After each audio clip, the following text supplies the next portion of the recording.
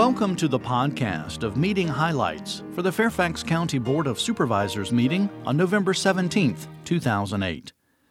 The board presented its 2008 Environmental Excellence Awards to Chet McLaren in the County Resident category, the Catherine K. Hanley Family Shelter Project Management Team in the Organization category, and Jack the Ripper Certified Arborist, Inc. in the Business category. The Fairfax County Environmental Quality Advisory Council, or EQAC, is an advisory group appointed by the Fairfax County Board of Supervisors to advise the board on environmental matters. The council presented its 2008 annual report on the environment to the board.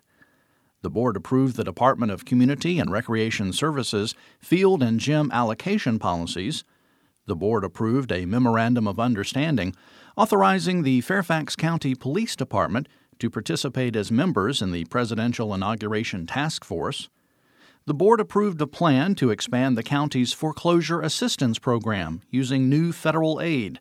The plan calls for allocating $1.5 million to first-time home ownership shared equity loans, $1 million to nonprofits to buy foreclosed properties to be used as low-income rental housing, and 10% to administrative cost.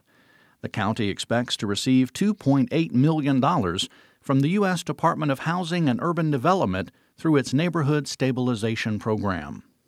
The board approved a comprehensive plan amendment that authorizes the area containing Springfield Mall to be redeveloped as a mixed-use Springfield Town Center with new and expanded retail shops, restaurants, residences, office space, and hotels.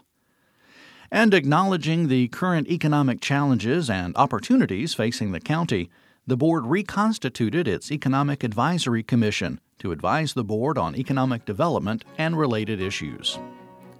That's all for this podcast of meeting highlights for the Fairfax County Board of Supervisors. Thanks for listening.